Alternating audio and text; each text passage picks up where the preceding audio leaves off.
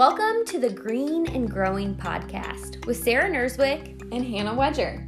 The mission of Green and Growing Education is to empower agriculture teachers to find fulfillment through connection and community that will really cultivate confidence. Get hyped for new ideas, inspiration, motivation, and candid conversations with agriculture teachers just like you. Let's go.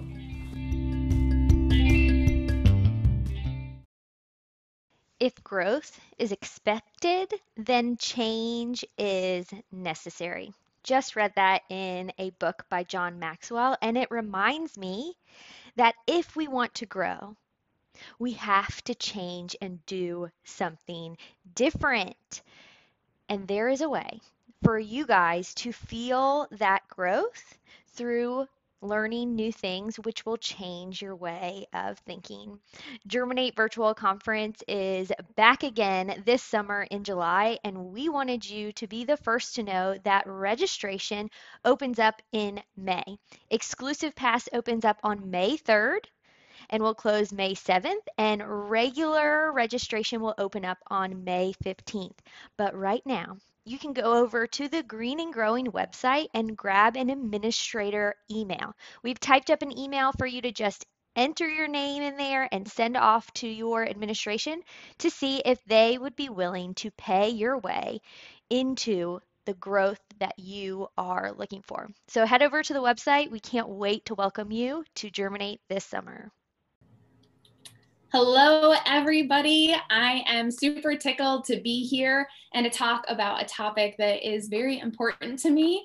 More than anything in my career, I think has given me the most power and confidence in how I approach everyday conversations. So to start off, when you hear crucial conversations, when you hear that term, crucial conversations, drop in the chat for me, what do you think of when you hear crucial conversations?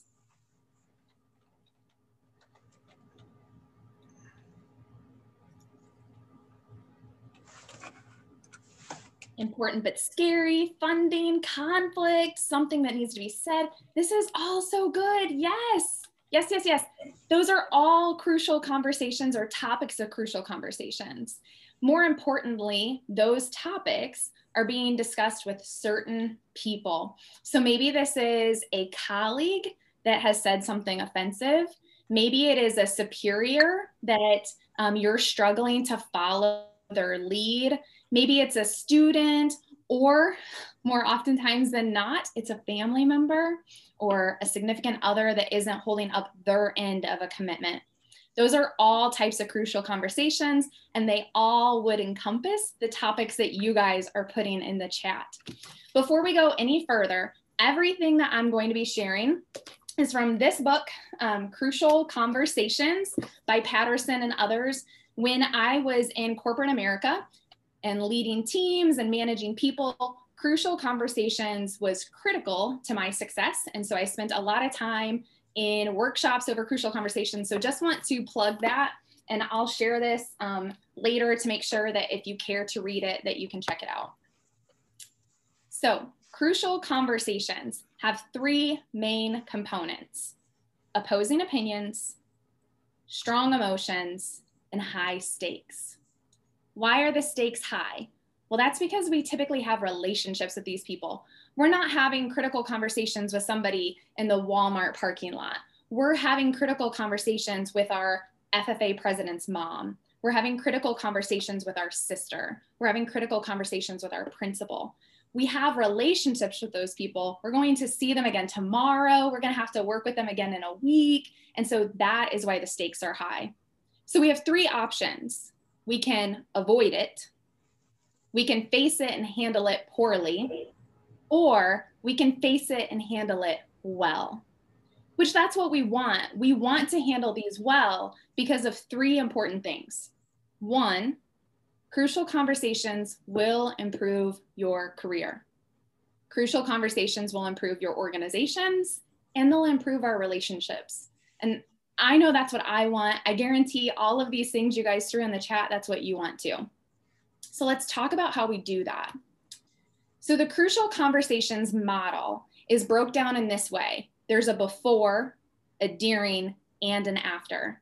Before the crucial conversation takes place, that's all about you, working on you first, getting unstuck, starting with your heart, and mastering your story.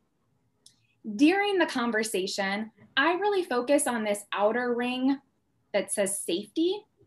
And so if it is safe, then to one side, you have you and your path, and to the other side, you have everyone else's path. If it's safe, you're going to get to this pool of shared meaning, and that's the goal.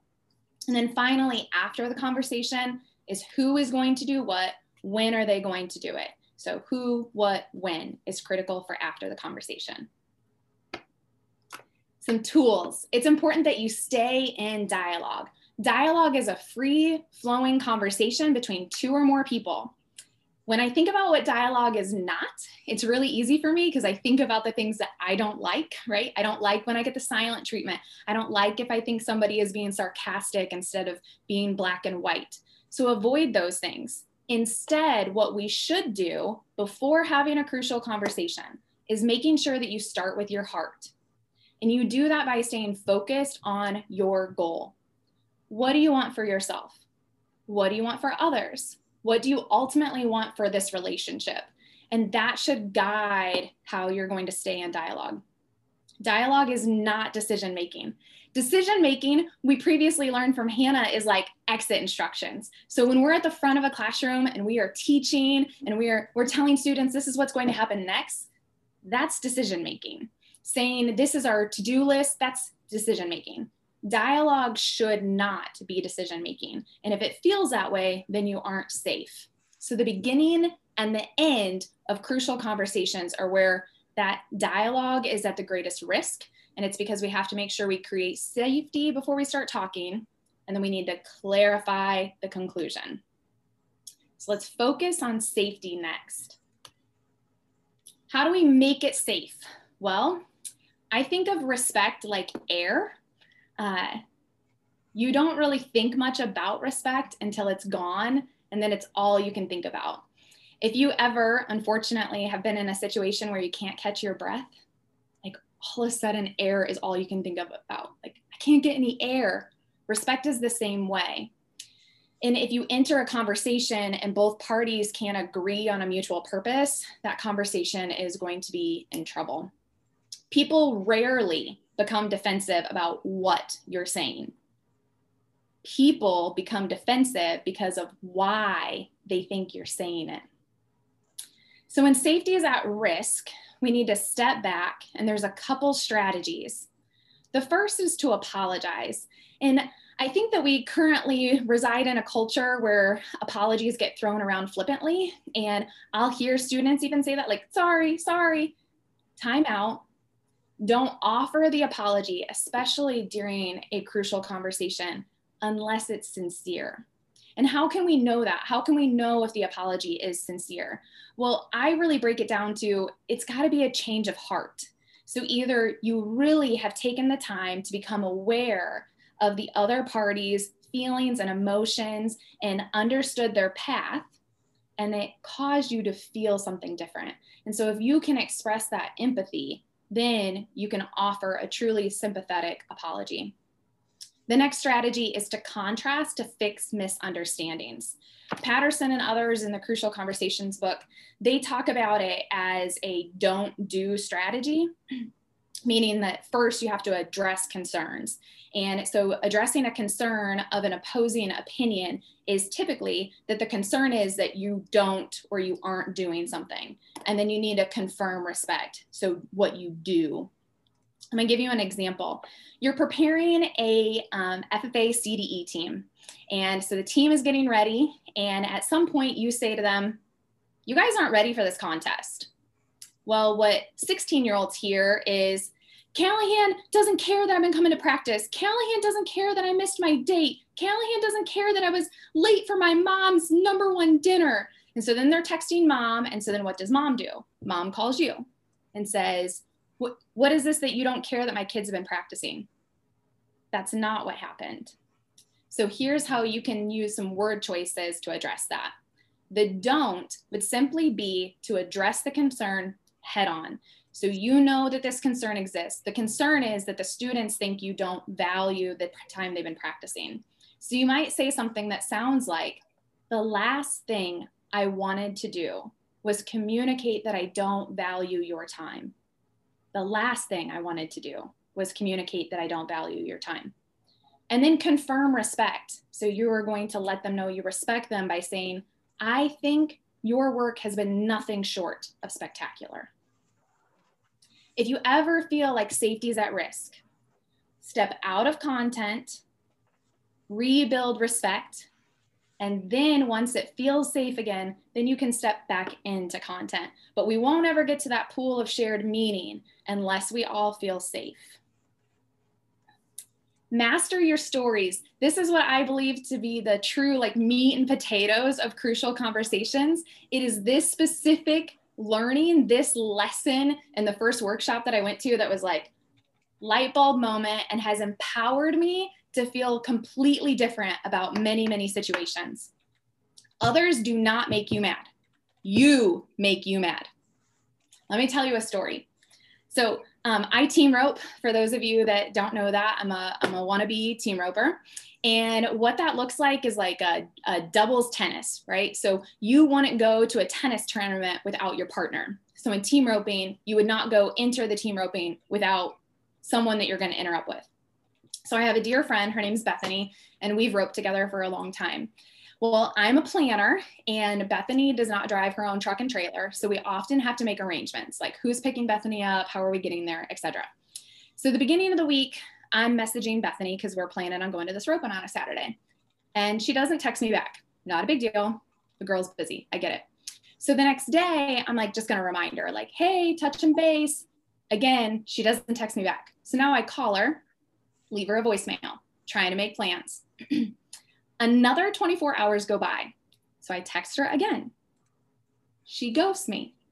So I pick up the phone and I call. She sent me to voicemail, straight to voicemail. She doesn't want to rope with me anymore. She doesn't want to rope with me and doesn't want to talk to me. And now I have no idea what to do with myself. So I call my sister and I'm like, what do I do? She won't answer my phone calls. She doesn't want to rope with me anymore. My sister says, well, did you not realize what happened at dinner? And I'm like, I don't know what happened at dinner. She said, she was giving you the stink eye. Okay, so now this girl has been mad at me for like 3 weeks and I had no idea. Well, by Saturday, I'm fighting mad. Like I'm ready to punch her. I've never punched anybody. I was gonna punch this girl. So we get to the roping and her rig pulls up and I go walking over and I'm like, I'm ready. Her dad gets out. She is nowhere to be found. So I say, where's Bethany? And he goes, shoot, Kendra, I meant to call you a couple days ago. I said, why? What's wrong? He tells me Bethany dropped her phone in the toilet last Saturday, and today is the first that her and her mom have been able to go get her a new one. You guys, she was not mad at me. She wasn't mad at me. She didn't have a phone. When that happens, like I let all of these things build up this emotion, and then I was acting on those emotions when really we have to stop, check ourselves, like, am I still in dialogue? And then here's where it's at. Fact versus story. So what are the facts? What factual evidence do I have to support the emotions I'm feeling? I texted Bethany. I called Bethany. Bethany did not text me back. Bethany did not call me back. That's it. Those are the facts.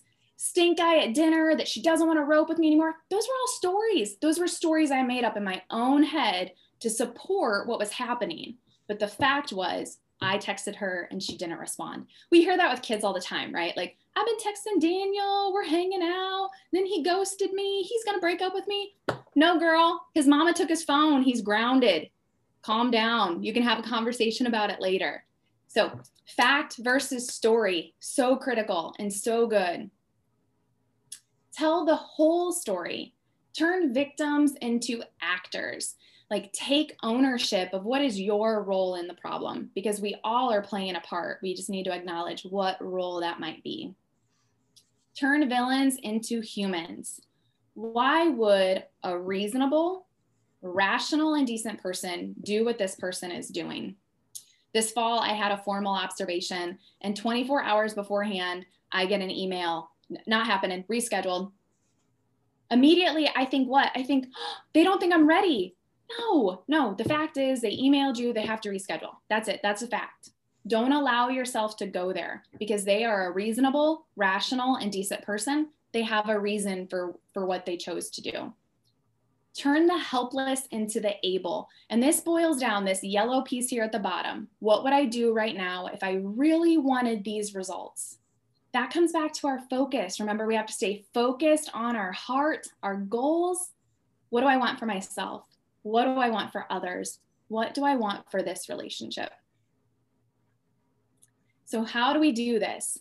By stating our path. Remember, to get to the pool of shared meaning, we've got both paths coming. Share your facts, facts versus story. Ask for others' paths. So how did they also get to this point of opposing opinion? How do you do that? You do that by talking tentatively and encouraging testing. This encouraging testing is really critical, and it's about not being a parrot, but truly listening and then asking for clarification. I don't know about any of you, but when I get in an argument with my spouse and I say, "You're not even listening to me," and then he will regurgitate like verbatim the last 4 words I said, oh, it infuriates me. Because I think, well, yeah, you can repeat like a parrot what I just said to you, but do you actually understand me? So encouraging testing sounds something like this. So I want to make sure I'm hearing you correctly. You got here about noon. You went to open the door, but it wasn't unlocked. But you've been asked to make sure the meeting started promptly at 12:15. Is that right? So you are clarifying the very facts that they gave you, not the story, not you were fighting mad by the time you got to the door. No, the facts. And then encourage them to test that out. Like, have them, you're right, I did get here at noon. The door was locked. So in conclusion, when stakes are high, opinions vary and emotions run strong. But remind yourself to stay in dialogue, keep it safe, and always identify the facts versus the stories. Thank you so much for letting me share with you this evening. You loved this recording of our virtual coffee specialist teacher. Do I have a treat for you? Just this month, April 2021, we launched the Virtual Coffee Portal. That is a website that contains everything that Virtual Coffee has to provide. The links to join the Zoom call, the recordings, the secretary's notes, all in one place for you. If you want to get in on the portal, it's for anybody. Anybody can get in there. Go over to our Instagram bio at Green and Growing EDU, and you can find the link right there. Just fill out the form and you are in.